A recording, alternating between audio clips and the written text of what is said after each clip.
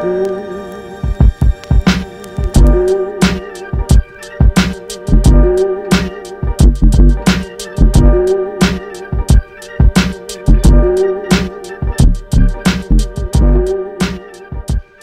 and welcome to the Media Democracy Podcast. My name is Dan Hind, at Dan Hind on Twitter. I'm joined as ever by my co-host Tom Mills, at TA_Mills on Twitter. And you can follow the show at Media Democrats on Twitter. We're brought to you by the Media Fund, and you can find them online as well. This week we're going to be talking later to Hisham Yazza about Islamophobia and how it plays out in the media. But before we do, I just wanted to get your highlights of the week, really, Tom. What's been going on that's caught your eye?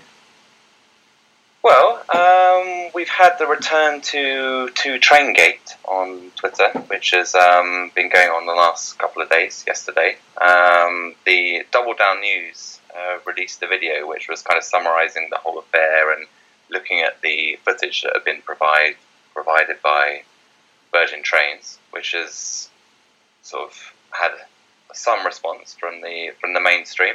It was shared by Owen Jones on Twitter and by Double Down News themselves, but didn't really get a huge amount of pickup. And I think the mainstream has been relatively dismissive, actually, of the evidence that's been presented. I mean, in short, it looks pretty clearly like the information was put out by Branson that defined the nature of the coverage when the controversy originally broke was extremely misleading. It's very clear that seats which had been claimed were actually empty, that the Corbyn team had walked past were in fact occupied, and it looks like the statement put out by the Labour team, the leadership team at that time, were substantially accurate. So yeah, I mean, basically, it's just another example of the mainstream media not having done their job properly, and the response. I mean, so for example, there's a piece by a guy called Jasper Jackson on the New Statesman website, which kind of says, "Oh, you know, this video, it doesn't really show anything new, actually, because we had all of this information anyway, and it's claiming there's a conspiracy to smear Corbyn." And then it goes on to say, "Oh, well, if they're really interested in transparency, why isn't Double Down declared its affiliation to somebody from the Corbyn team, which is Yanis Mendes, who works for Corbyn, who has some affiliation to Double Down." So it's basically sort of saying, "Oh, you know, this is a sensationalist sort of video.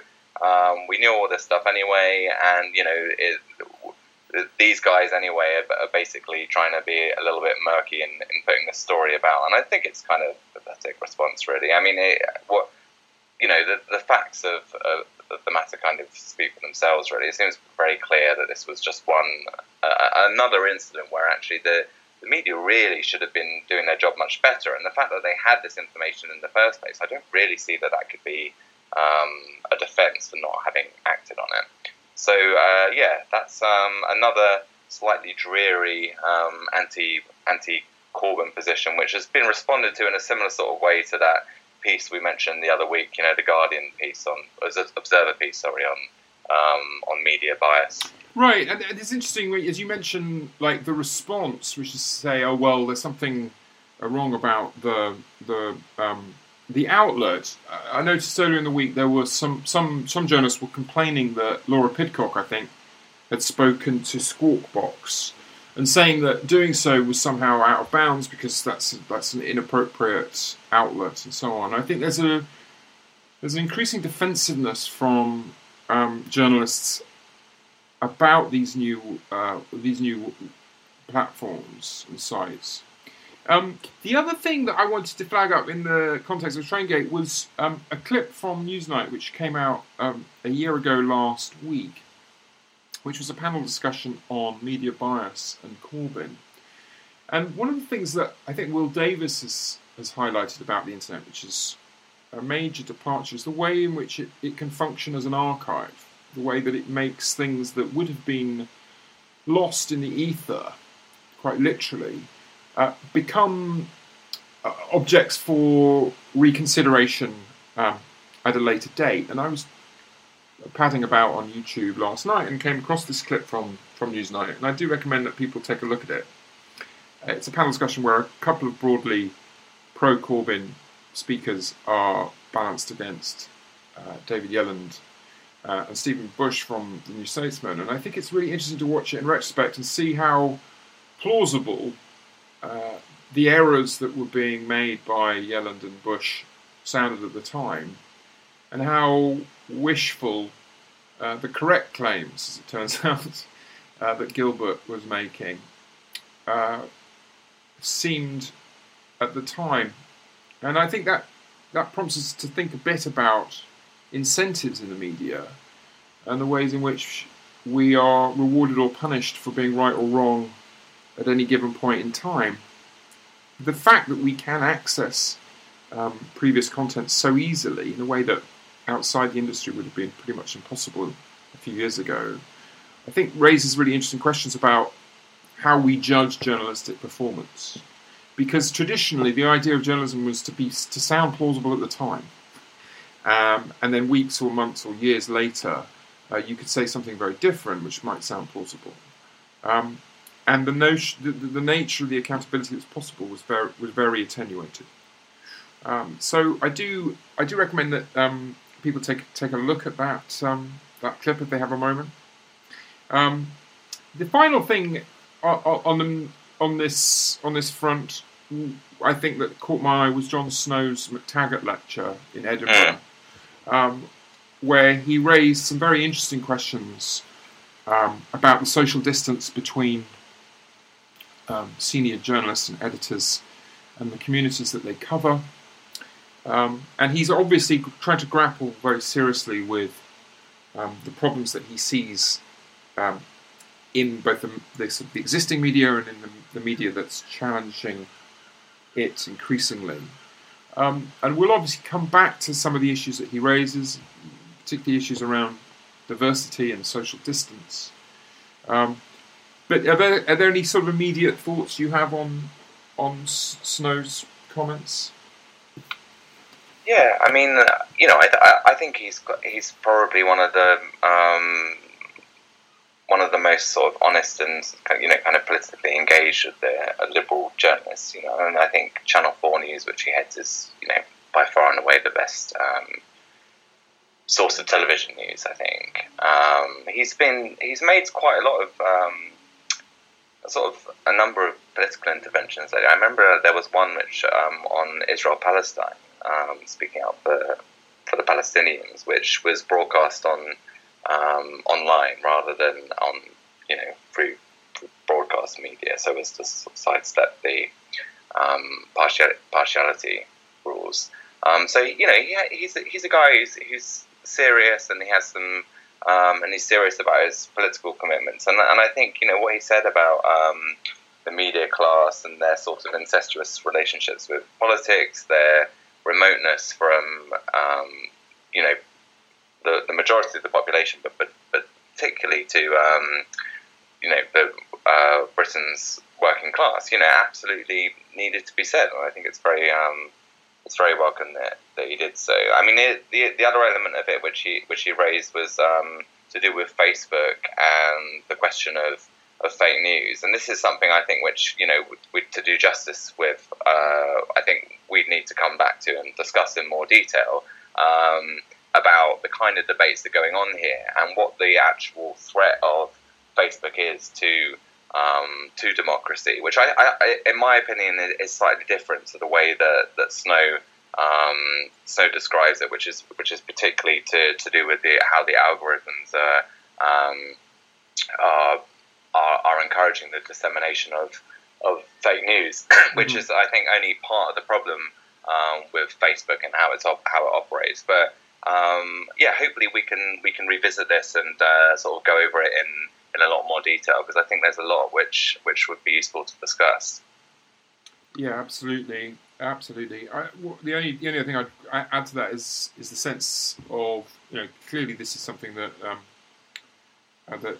Snow feels very passionate about personally. I mean, it was a very, the phrase impassioned speech is often used, but this really was an impassioned speech. Yeah, it was. It was, and it was moving in sections actually, and it was. So it was nice to see that. It was the McTaggart lecture, wasn't it, which has been a platform for some incredibly reactionary speeches, as well as some interesting and thoughtful ones. It's kind of for those who don't know, it's a sort of a major kind of institution in the world of television. It's the McTaggart lecture. So Murdoch and Murdoch Jr. have famously given them, and so lots of other big media personalities. So they're very they're very influential things within the mainstream media. So it's a big deal, and it's something which I think we could come back to and discuss in more detail, hopefully. Absolutely, and there's a lot more to be said. I think you're right about the various anxieties that Facebook and Google are creating, some of which are more salient for media professionals than they are for others, and I think it's important that we pick out exactly how we should understand these changes. We're going to go now and talk to Hisham about Islamophobia in UK culture, in UK media. It's a fascinating subject, and Hisham is one of the most authoritative and experienced voices in this area. And I hope you enjoy the interview.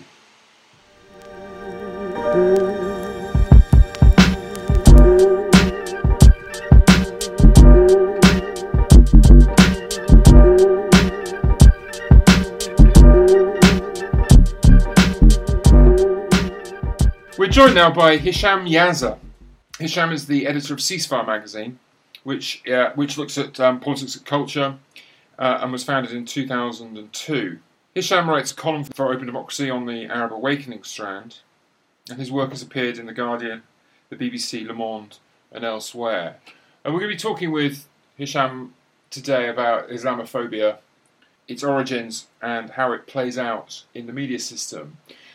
Before I bring Hisham in, Tom, can we have from you your take on what we mean when we talk about Islamophobia? Yeah, I mean, on the one hand, I think it's a relatively straightforward concept, which is it's racism against Muslims. The only reason why it seems to be more sort of complex or contestable is this question of whether, by definition, you can have racism towards a religious group rather than an ethnic or racial group. And this has created all kinds of debates about whether this is an appropriate term to be using, and particularly amongst certain people, including those on the left, who say that the very phrase will basically means that we can't have certain conversations about problems within Islam or particular religious beliefs or practices and this kind of thing. I think, to me, it's a relatively straightforward issue which you can resolve as follows. It's true that Islam isn't actually a race, but in actual fact, races themselves don't exist, right? So it's a very, very common phrase to say that race is something which is socially constructed. And all this means is that if you start to see racism as a form of systemic disadvantage or oppression, and then you understand race as being created by races. And in other words, we all come from different linguistic, cultural, and heritage groups, but the ways in which that relates to the state and relates to like social disadvantage or privilege or oppression and so on is what we then call racism, right? So once we accept that that black, for example, has no scientific meaning, and we actually start to see it as race as being constructed by racism, then you sidestep this sort of slight confusion around how Islamophobia can be a form of racism. So, and actually, I think if you think about it in terms of a classic form of European racism, which is anti-Semitism, it's not really as confusing or complex a problem as people think it is. Anti-Semitism is racism against Jewish people. Islamophobia is racism against Muslims. Okay, good. So it's an attempt, as it were, to apply a racist dynamic to a religion. Yeah, I mean, it describes a set of disadvantages, if you like, or the existence of structural forms of oppression, or whatever term you want to use, which attaches to being a Muslim. So I think it's very important as well that when you're talking about Islamophobia, that particular element becomes recognised. Because it's not merely that people who are Muslim tend to be from Asian backgrounds in this country. It's not just that. Actually, statistically, being Muslim in particular can attach to particular disadvantages, and then therefore, so if you look at classic indicators of racial ethnic disadvantage, like the labour market, for example, if you are a Muslim, that will give you a particular disadvantage as opposed to, say, if you come from other Asian backgrounds. So it's not that there's a form of racism which is more likely to touch you if you are a Muslim. It's that there's a form of disadvantage that actually attaches to being a Muslim. Okay, so it is a form of racism, and of course, it leads into and is connected to other forms of racial disadvantage. Great. I think that's a very useful sort of starting point. Hisham, can I bring you in now, because you started in working on Ceasefire magazine in 2002, which is obviously just after the 9/11 attacks in the United States. And I wanted to sort of ask you about how you begin then and have developed since in trying to understand the dynamics of Islamophobia. Yeah, well, I mean, around the time when Ceasefire was started, one of the main sort of themes of the political discourse was exactly that. Was the sort of the mainstreaming of Islamophobia in UK politics, and it sort of coincided with Blair's quite abrupt turn towards this sort of messianic language towards Islam and civilizations, and his notion that essentially we, just turning Muslims into this force of this threat to both domestic and foreign. And what concerned me at the time was that essentially the mainstream discourse in the UK and the media certainly seemed to completely be oblivious to the dangers of this.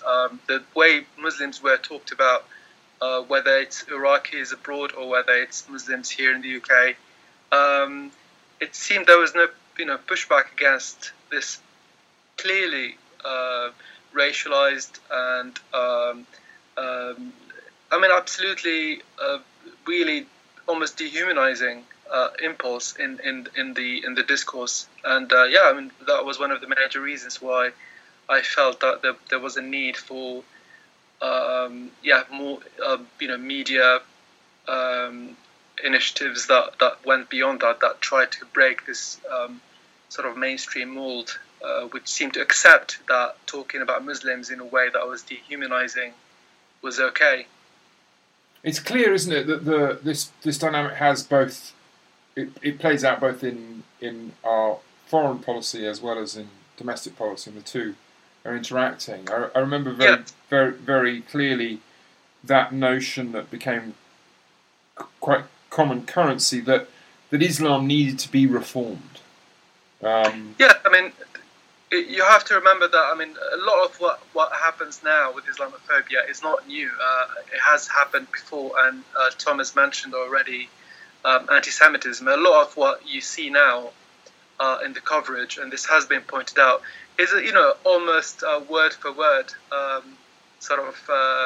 copycat headlines from a century ago, back when there was an influx of Jewish immigrants into the East End, for example. The same language, the same dehumanizing terms about hordes and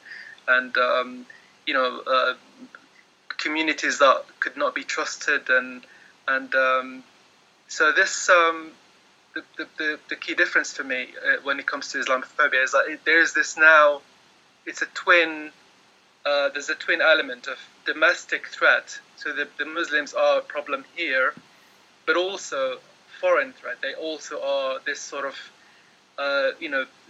darkness threatening civilization from beyond the gates. In all those places over there, in Afghanistan and Iraq and Syria and elsewhere. And this, I think, is what gives the Islamophobia industry such potency. It's because of this sort of twin element to the representation of the threat, which is, that's the reason why it's, I think, has got so much traction among, quote unquote respectable society here in the UK. And I think it's just very quickly. Just very quickly on that. Sorry, go on, Dan. I just wanted to sort of.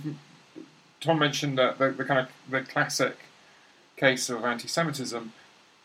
As you speak, Hisham, there seems to be there's an interesting echo of the way in which anti-Semitism played out, both in fears about immigration and that domestic tension, but also played out in anxieties around international socialism. Jewish people were associated in the public mind very deliberately, I think, with revolutionary activity, and added an extra edge to the way that anti-Semitic sentiment played out. Anyway, Tom, I interrupted you, so do come in on that. Yeah, I was just going to make a similar sort of point. Really, I mean the elements of anti-Semitism. I mean, a lot of that came out of a sort of establishment anti-Semitism. There's a degree of left and liberal anti-Semitism, and of course there was the far right as well. And within the far right, you'd have the linkage between the sort of they were sort of anti-capitalist and but also anti-communist as well. And the Jew sort of as a figure, as a racialized figure, becomes a sort of stand-in for those international and domestic sort of threats. So you can see an obvious sort of resonance there, as Hitch said. And I think, also in the contemporary moment, one of the arguments that I have a book out, which I co-edited, called "What is Islamophobia?" One of the key arguments for that book is that we need to understand the state and particularly the counter-terrorism and security apparatus as a key driver of Islamophobia. And I think then we can be quite concrete about how this kind of works in terms of the linkage between foreign policy and domestic policy, which is that domestically counter-terrorism policy is being rolled out across the public sector. So it's not just that the ideas are linked, but actually the policy, the ways in which Muslims are treated by the state domestically are connected to these foreign policy initiatives and these sort of these security agendas. So the war on terror has always been, I think, an attempt to manage, monitor, and surveil the Muslim population at the same time as pursuing certain geopolitical goals, which are often themselves tied up with that stuff, and we store it to some degree. Before we move on from that, Tom, can I ask? I mean, as you read the documentary record, is your sense that the state sees the Muslim population in Britain as it were as a pool of potential terrorist activity? Is that what's driving this agenda, or is it something else? Yeah, I mean, basically what happened over the course of the war on terror, which is now we're getting into a decade and a half, is that the sort of security response to the war on terror was immediately to do with the idea of Al Qaeda cells, that there might be sort of, you remember this sort of language of sleeper cells, and we need to sort of root these people out. And then gradually it shifted towards this idea that not only were there a whole pool of potential terrorists out there who were sympathetic to Al Qaeda or now to ISIS, but that also terrorism is linked to a particular set of cultural ideas and anti-democratic values, and actually it's that needs to be rooted out. And that was an explicit sort of shift in counterterrorism policy in 2011, which was being pushed for by think tanks like Policy Exchange and the Henry Jackson Society. So groups of neoconservatives and more traditional conservatives, and also elements within the Labour Party and certain liberals who are pushing this sort of idea that there's a kind of enemy within who aren't just potential terrorists, but actually what we need to be doing is monitoring people's political ideas for conformity to what's either called Western or British or liberal values, and this will be kind of familiar to people from the various speeches that David Cameron made on this point. The Enlightenment must be defended. Is that? The Enlightenment must be defended, and he had this sort of notion of muscular liberalism. So it's in terms of the security agenda. Like, yes, there's all kinds of stuff going on, but that also fed into other political agendas around liberalism, the Enlightenment, and neoconservatives who it's quite. Can I bring you in on this? I mean, do you have a sense that, I mean, is there can you see changing sort of dominant ways of making a problem of Islam in Britain? Does it make sense to talk about, as it were, New Labour Islamophobia and then coalition Islamophobia? Are there shifts in time that you've observed? I think the shifts are mostly, if I could use the word, technocratic. They're to do with particular, modalities of enforcing certain solutions, quote unquote, rather than in terms of the vision or the way you perceive Muslims and so on. And I think it's important to bring back to what Tom was saying. I mean, the key word is enemy, and we have to remember that. The neoconservative agenda, one of its key tenets has always been the need for enemies. In fact, everyone knows Samuel Huntington's The Clash of Civilization as one of the key sort of texts of the modern era in international relations. And in my view, his most important text, or rather more influential one in recent times, is his last book, which is entitled "Who Are We?" And in it, there's one of a persistent theme. In fact, it's a quite a big chunk of the book is dedicated to this notion that we actually need enemies. An enemy is something that a civilization needs. And he's got an oft-quoted passage where he says something along the lines of the ideal enemy for us would be ideologically hostile, racially and culturally different, and militarily strong enough to pose a credible threat. And this is Samuel Huntington, the doyen of international relation academia in the United States. Yeah. And this is a message that trickles down to pale imitations like Douglas Murray's new book, The Strange Death of Europe, and he says essentially the same thing. There's this obsession with making an enemy of Islam, and the reason is that it is needed. If you have a system with you want to call it neoliberalism or anything else, it's an important thing to have. And when you think of it in those terms, it makes perfect sense why you've got this attempt to control the Muslim population and demonize the Muslim population at home, and then it's twinned with, again, I go back to this theme, twinned with the fact that this is the same threat facing us abroad in these various places where we need to be, and it justifies, in essence, the projection of neoliberal imperial power abroad. So it is a very, very important component of the dominant ideology at the moment. That's absolutely fascinating, and that brings us, I think, to the recent furore over Sarah Champion's comments. I mean, as you say, by starting with a sense of how the role that the enemy plays in constructing society. This is really interesting about the Sarah Champion article and the response to it has been how determined people have been to focus on, as it were, an enemy within that is racially other and religiously different. And almost, as you say, kind of the Pakistani gangs in Rotherham were almost playing the role of the ideal enemy that you describe in Samuel Huntington's work. They were, as it were, a credible threat. Yes. It's not accidental that we have the focus has been on these. I mean, clearly, these criminals and the focus on these as the attempt to try and make them the avatar, essentially, of the Muslim threat, quote unquote, or the Muslim problem, as Trevor Kavanagh has it.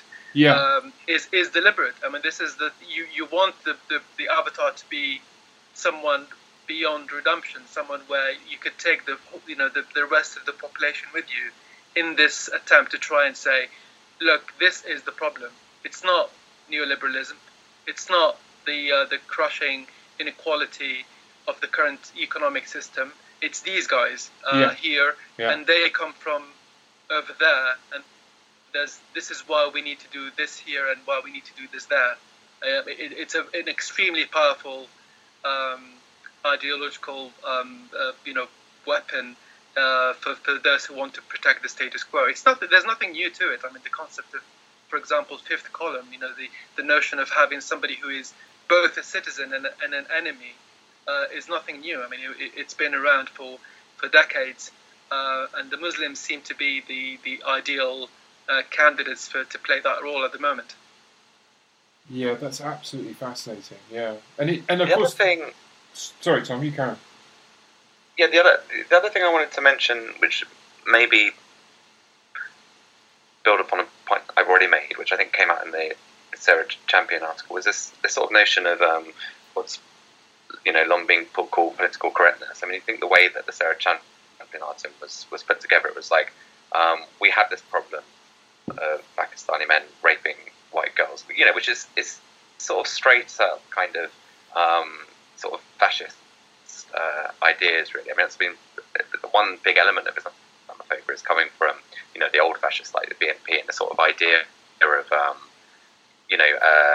South Asian men and Muslims as sexual predators and vulnerable white women. I mean, and again, in terms of cultural resonance, it's very clear that this has a strong resonance with Nazi propaganda. But what I think the other thing which is important about the piece, which she was talking about there, is that racist there. I've said it. This kind of notion that political correctness has prevented any kind of discussion about a particular threat that needs to be taken on is like a really strong theme for the right, and it has been for a long time. What this is really about, and Islamophobia has played a big role in that, is part of a kickback against the multiculturalist sentiment that came out of the anti-racist struggles of the 1970s and 80s in particular, and the conservative movement has been pushing back very strongly against that.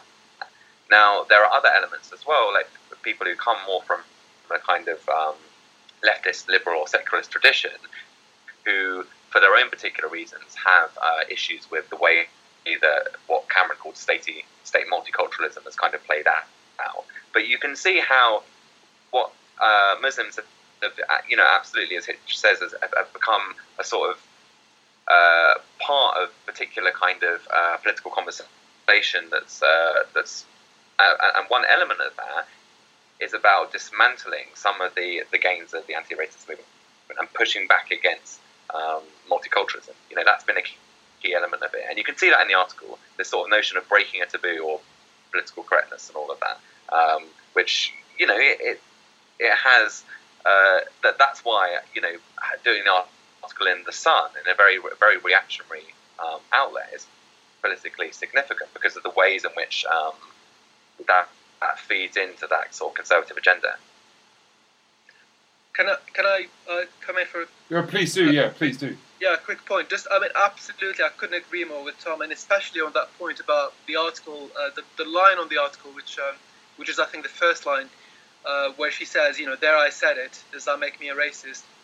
If you think about it, that line is redundant in the context of what if she genuinely wanted to write about a problem, and there was no need to start with that or even mention it.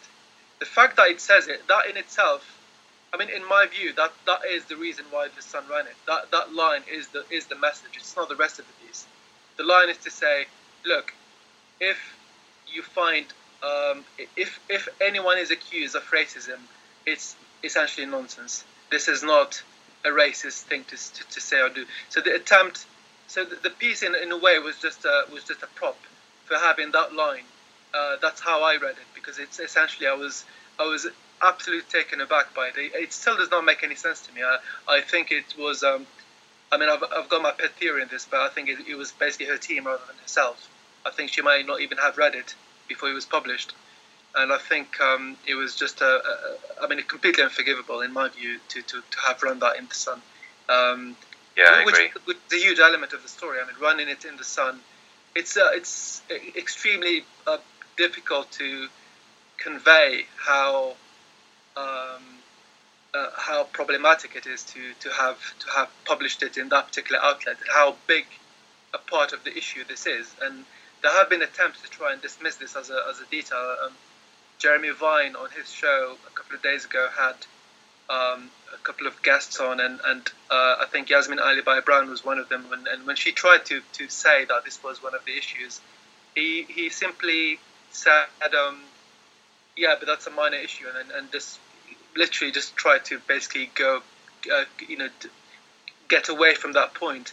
And now I'm sure he meant it. I'm sure he genuinely thought it was a very small detail. And I think, in my view, this is extremely telling of the lack of understanding about what Islamophobia is as a lived experience for Muslims, and how the same message can mean very different things depending on where you say it and how you say it. So yeah, I think it's extremely important to highlight that line in her article, where she's trying to essentially say, if you accusations of racism are bogus, this is a legitimate target of attack. This community essentially should not have this protection that other communities get. Yeah, I mean, I think it's extraordinary, really, when you think about it. The way that it was phrased as kind of, this is a problem and that we need to deal with it. I mean, I don't think anyone's saying that we shouldn't be dealing with, grooming gangs or whatever. Like, that's not a position which is being taken. So then it simply becomes, okay, we're not allowed to say this. First of all, there's an implication that you're not allowed to say that this is the problem. And then secondly, as you say, it comes, if she was serious about dealing with the problem, then it's just an extraordinary decision to be publishing it in what is, Britain's foremost right-wing newspaper. I mean, it is hard to know what the thinking was, actually. Well, because not only is it, I mean, it's going to be obviously objectionable to large sections of the left and the Labour movement as well.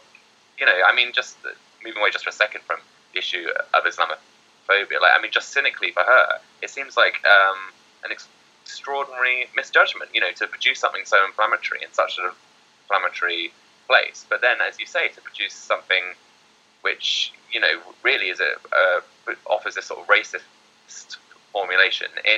If you're going to do that, or if you're worried about what you were saying being misconstrued, let's say, I mean, if we were going to be extraordinarily generous towards Sarah Champion, then why on earth would you produce it in that outlet? And then you remember she then complains that the Sun took all the nuance out of it, as if that wasn't to be expected. It's not just that. To be charitable, as I said. I don't think she wrote it. I think she essentially trusted her team to do what they probably thought was a good political move for her, which is essentially to try and, she had a very, very strong lock on her side of the spectrum and on the left, and she, I was a huge fan of hers, and I think there was maybe the logic was to try and, achieve some sort of cross, just reach out to the other end of the spectrum. I mean, and it's, regardless of the merits of that, I think it's something that's completely,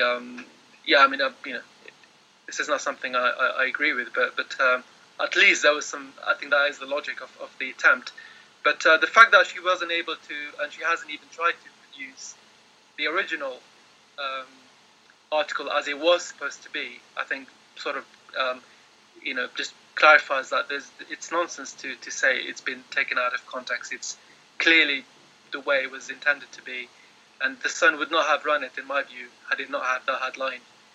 I think he would have been completely uninterested in the piece if he simply said, we need to raise awareness of this issue. I mean, clearly the debate around political correctness is. You mentioned, Hisham, the idea of a fifth column. I mean, it's a glittering prize, isn't it, for the right to somehow claim that left-wing, particularly socialist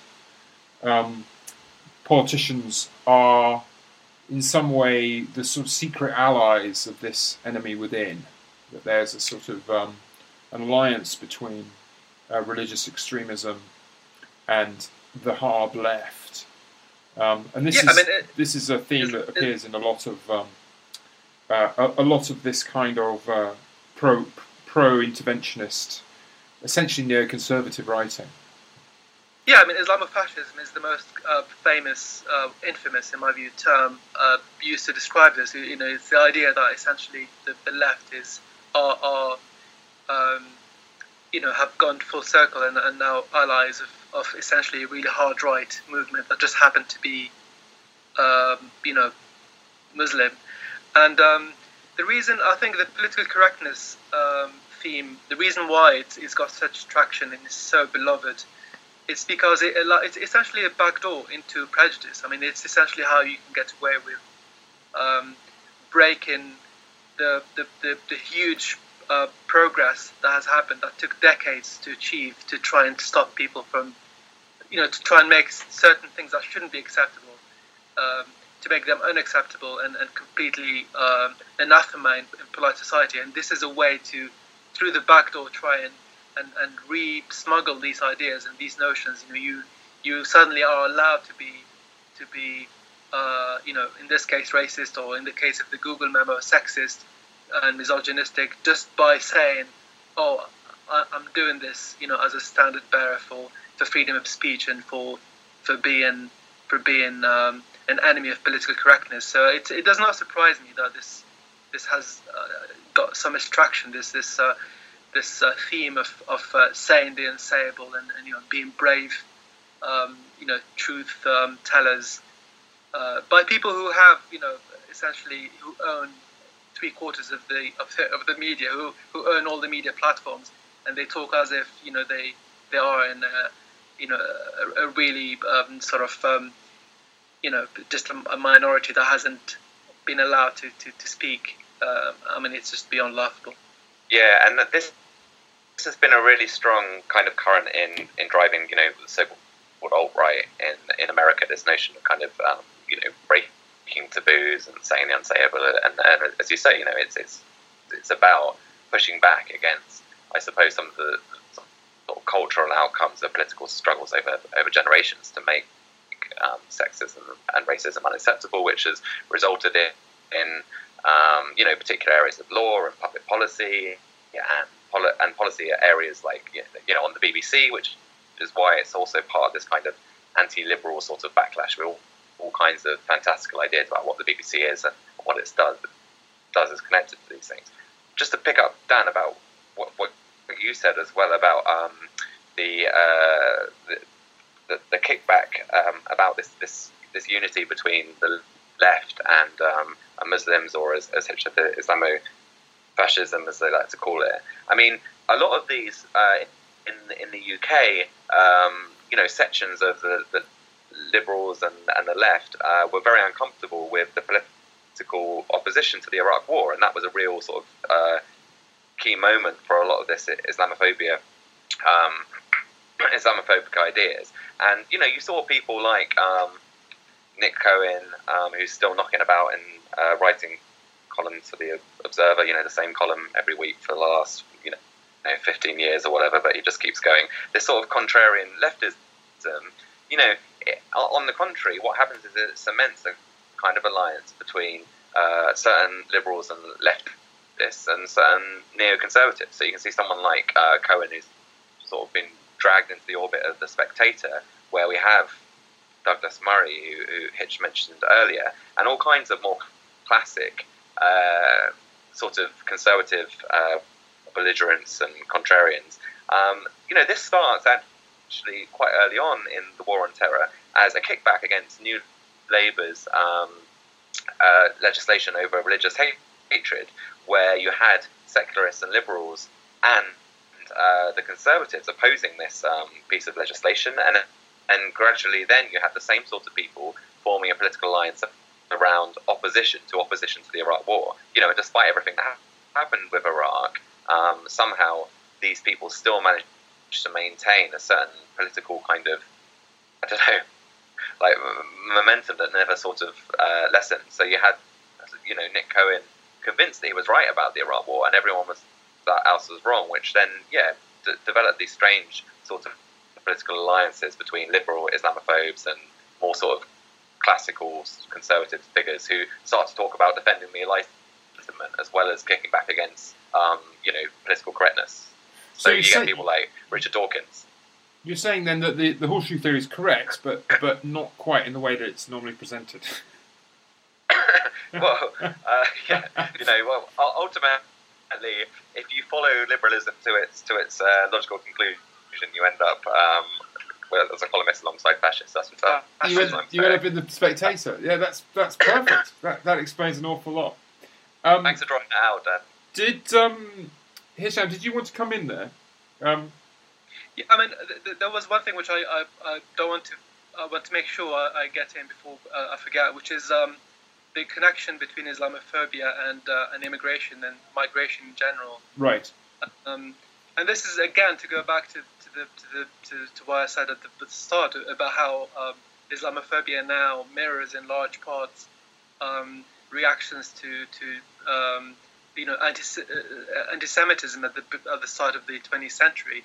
A huge feature of coverage at the time, to give this to analyze this in the media context. So a lot of the papers at the time, in the early 1910s and 1920s, in their coverage, the number of immigrants, the overcoming of the East End, the kicking out of the original English was a strong theme, and you often had basically routinely you'd have statistics about how many Jewish immigrants were now living in the East End or living in England in general, and if you fast forward a century later, and a book I mentioned earlier, which is both Douglas Murray, The Strange Death of Europe, which is essentially it's a plagiarized attempt to copy Huntington's Who Are We? Both books are replete with this obsessive examination of demographics, of how many of them are coming in, and it's extremely disturbing. I mean, if you remove the word Muslim and you put any other religion or group, I don't think anyone could read it and not shiver and not shudder at the sinister tone of it. And it is quite telling that when you look even at the so-called outspoken extreme of the Islamophobic industry, they never end up saying what they want. There's an attempt, so they'll say something like, the classic Islamophobic move is to say this is a problem nobody wants to talk about. Then you say this problem is essentially Islam. It's a civilization that is incompatible with us and that has all these problems. It's essentially retrograde and worthy of being accepted, and it should be resisted. It's a force for evil, essentially. Right. And then you simply leave it open. I mean, Right. Douglas Murray doesn't say what his words seem to imply, which is we should kick, a huge section, millions of British citizens out, or force them to renounce their religion. I mean, he does not say this, even though that's on another occasion, though. I mean, I don't know if you remember this, Hitch, but there's a thing, something that people often quote about Douglas Murray was when he said that British Muslims across the board should be made to feel, I can't remember, unwelcome or uncomfortable or something like that. But he goes in that passage, which is quite an early piece of... Sorry, go on. I was going to say that it's quite an early... Yeah, sorry, continue. There's a section in that same piece of writing where he goes as far as to say at that stage, if you don't accept our values and you're not from the UK, then you should go back to your country of origin. And if you were born here, you should go back to your parents' or your grandparents' country of origin. So he has, on occasion, I've seen his. I mean, I might have missed this passage. I mean, I try to avoid his stuff, but generally speaking, he's always careful to be as euphemistic as possible. I mean, this is, in my view, one of the problems is that, and it's not just him. I mean, generally speaking, you always get people who, I mean, they'll say something like, they'll insert a lot of caveats about, if you want to, there is the classic line of, if you don't like it here, just go, back to where you come from. But this is not. But that's interesting, isn't it? Yeah, because the same as saying they should be kicked out, which is what he is essentially saying. So it's not about inviting people to leave or saying you should go. He's saying we should do something about you, which is, in my view, a much more. This is the thing that I think is the most dangerous, because it is a message that is being received. This is the dog whistle that essentially is being reinforced with each Islamophobic element in the jigsaw. I mean, this is what people are hearing. It's essentially, we need to do something about this. And to go back to the obvious recent example, and that's the last line of Trevor Kavanagh's speech. What are we going to do about this problem? And the we here is the key issue. Is like, there is a we, there is us, the original pure inhabitants, and then there's this issue, this problem, this lump of foreign alien matter that we need to deal with, and it can either fix itself and become benign, or we have to take action. And that's interesting. And it never gets to the line of saying, we will, in the way that, let's say, Jean-Marie Le Pen used to be in the 80s, and of saying, we'll have to install, programs of repatriation and that kind of thing. And this is, ironically, it's one of the things. It's like, when it comes to what they actually want, they are actually not willing to say. They are relying on their sort of the audiences to get the message through between the euphemisms. That's my real. And I think there's a worrying and very unsettling parallel here with the way that the far left used frame their anti-Semitic tropes. I mean, it's important. Far right, sorry. It's important to remember that the final solution is a euphemism. Of course. The final solution to the Jewish question was never spelt out explicitly, or it wasn't. In sort of mass culture, the demonization of that population was a way of encouraging the majority to kind of look the other way. And this link between this euphemistic level, saying these things that can only have one meaning, practical meaning, and yet being allowed in polite society. One of the most recent examples I like to mention to people when they say, where is this Islamophobia? I hate to mention him again, but Douglas Murray, invited on the BBC Sunday Politics, the flagship Sunday program in Britain a few weeks ago, just before the election, and he literally said, less Islam is obviously a good thing. Now, a lot of people were saying, no, this is just, against the ideology, against the ideas, against the doctrine, against the. But if you wanted to, if this is generally what you think, there is only one way to make sure there's less Islam, which is to have less Muslims. That's the logical conclusion. You're not going to convert 3 million Muslims into Buddhism, or that's not what Douglas Murray clearly is saying will happen. He's saying something else, and he doesn't want to say it. I think it's worth mentioning.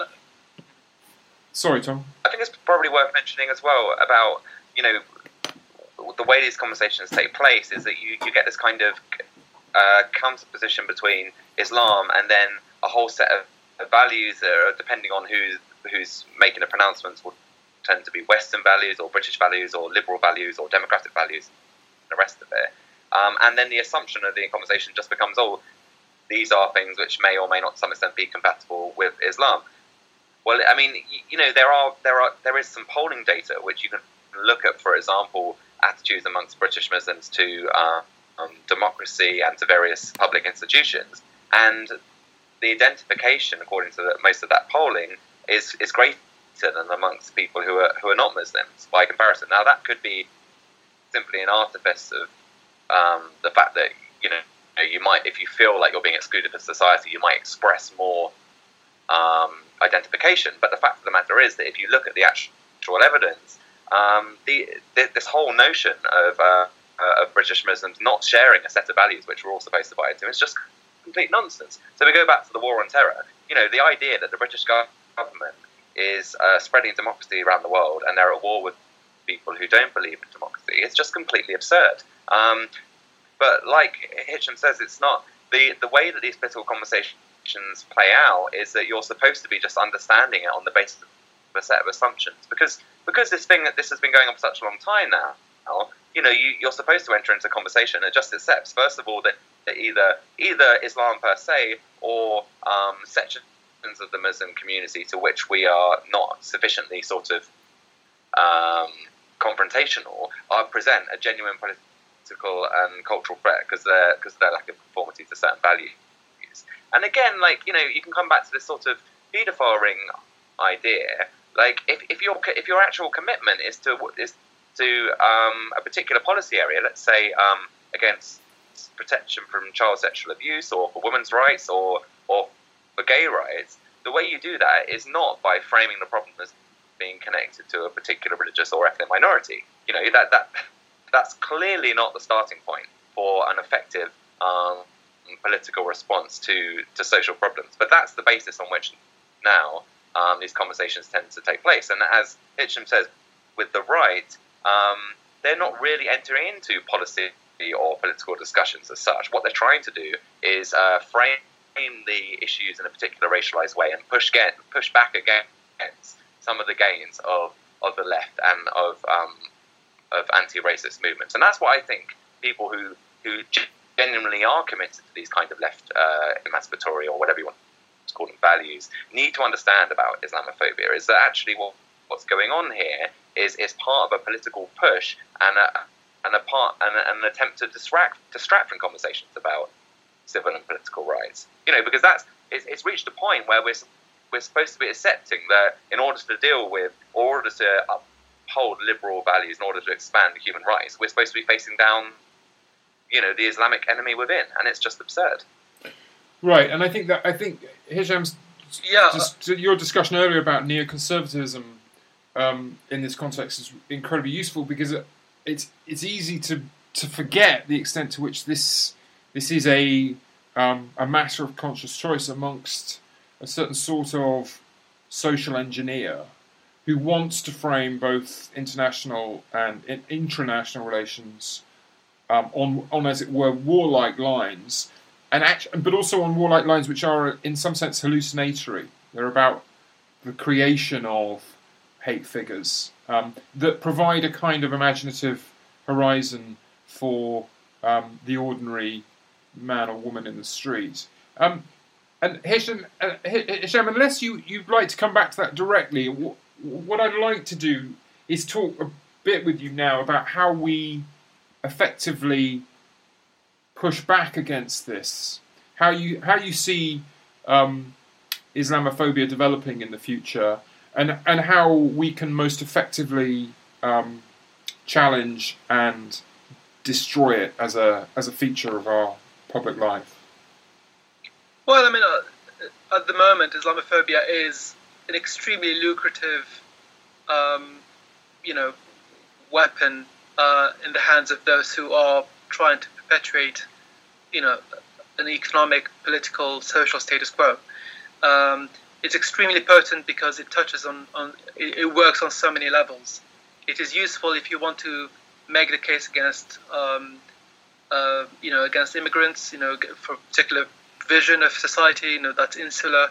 It's useful because it enforces and justifies and defends and rationalizes racial injustice. it is extremely useful if you want to have a foreign policy that's interventionist and imperialistic, and it allows you to essentially get away with saying that you are the good guy if you're going and bombing, given arming and advising and supporting and defending Saudi bombing of Yemeni kids. It's extremely useful for you if your home audience thinks these guys are essentially barbarians. There's nothing to see here. If anything, you're just helping make a region that's just inherently unruly and savage into some sort of semblance of civilization.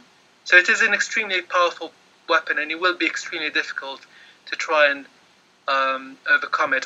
One of the ways, of course, is things such as this particular conversation is to continue to fight against the attempts to just normalize a certain vision of the problem. And I'd like to, if I may, just touch upon something that was said at the very start of the program, which is when Tom was explaining about Islamophobia and the racial element of it. A lot of the people who say I'm not Islamophobic, I'm against Islam, it's nothing to do with race. And the way Islamophobia has been successful is it operates at two, broadly speaking, two levels. At one level, the discourse is on an ideological plane. So you get all these things about how this is a clash of civilizations. This is a problem with an Islam that is simply refusing to reform itself. This is a culture and a civilization and a religion that's simply incompatible with the modern world, and that is the problem. So that is one framing. Of course, at the street level, this is not how people operate. This is not how Islamophobia manifests itself. What you get is women wearing headscarves being attacked. They're not being attacked because of some opinions they published, or it's just simply because of what they're wearing. Mm-hmm. You get a man, a Sikh man wearing a turban being attacked. He's not being attacked because of the ideas he holds. He's being attacked because of the way he looks. So this racial mapping of the Muslim identity is the thread that connects. This is why it's racism. It's because this is how it's understood. So you can try and find rhetorical ways around the definition and to say this is to do with Islam, but very few people attack Muslims because of specific ideas the individual Muslim has said. It's usually just because you happen to. Very often you're not even a Muslim, or let alone a practicing Muslim, but you are a Muslim by virtue of the way you look, and that's generally. It's one of the reasons why Islamophobia has been so useful, is because it maps onto all these other markers of identity, all these racial and geographical other othering factors that allow for a very convenient enemy. Which is, I hope it's. This is a good. I hope. Pretext to mention an excellent book on this called A Suitable Enemy by Liz Fekete from the Institute for Race Relations, which I recommend anyone who wants to know more about Islamophobia to read. And a suitable enemy is a very good way of framing it. I've mentioned the ideal enemy of Samuel Huntington, but a suitable enemy is also a good way of seeing it. So I think, it has to continue the fight back against these attempts to normalize things. These people who who appear on on the BBC or on various articles in the press, who speak about Muslims and just simply forget that they're being racist. They just speak assuming the audience will be sympathetic. And I think that's, to go back to Sarah Steinberg, that's part of the dynamic. I think there was an assumption on the part of the team that essentially all readers will be in agreement, that there won't be any pushback. And this is something that we have to change. We have to make sure that's always pushback. I think that's a brilliant note to finish on. We were speaking today to Hisham Yaza, who is the editor of Ceasefire magazine. You can find Ceasefire on Twitter at Ceasefire _mag, M-A-G, that's ceasefire one word, _mag. And do look out for Hisham's writings on open democracy and elsewhere. That's been an incredibly interesting and informative take from my perspective. So thank you so much for joining us today, Hisham. Thank you.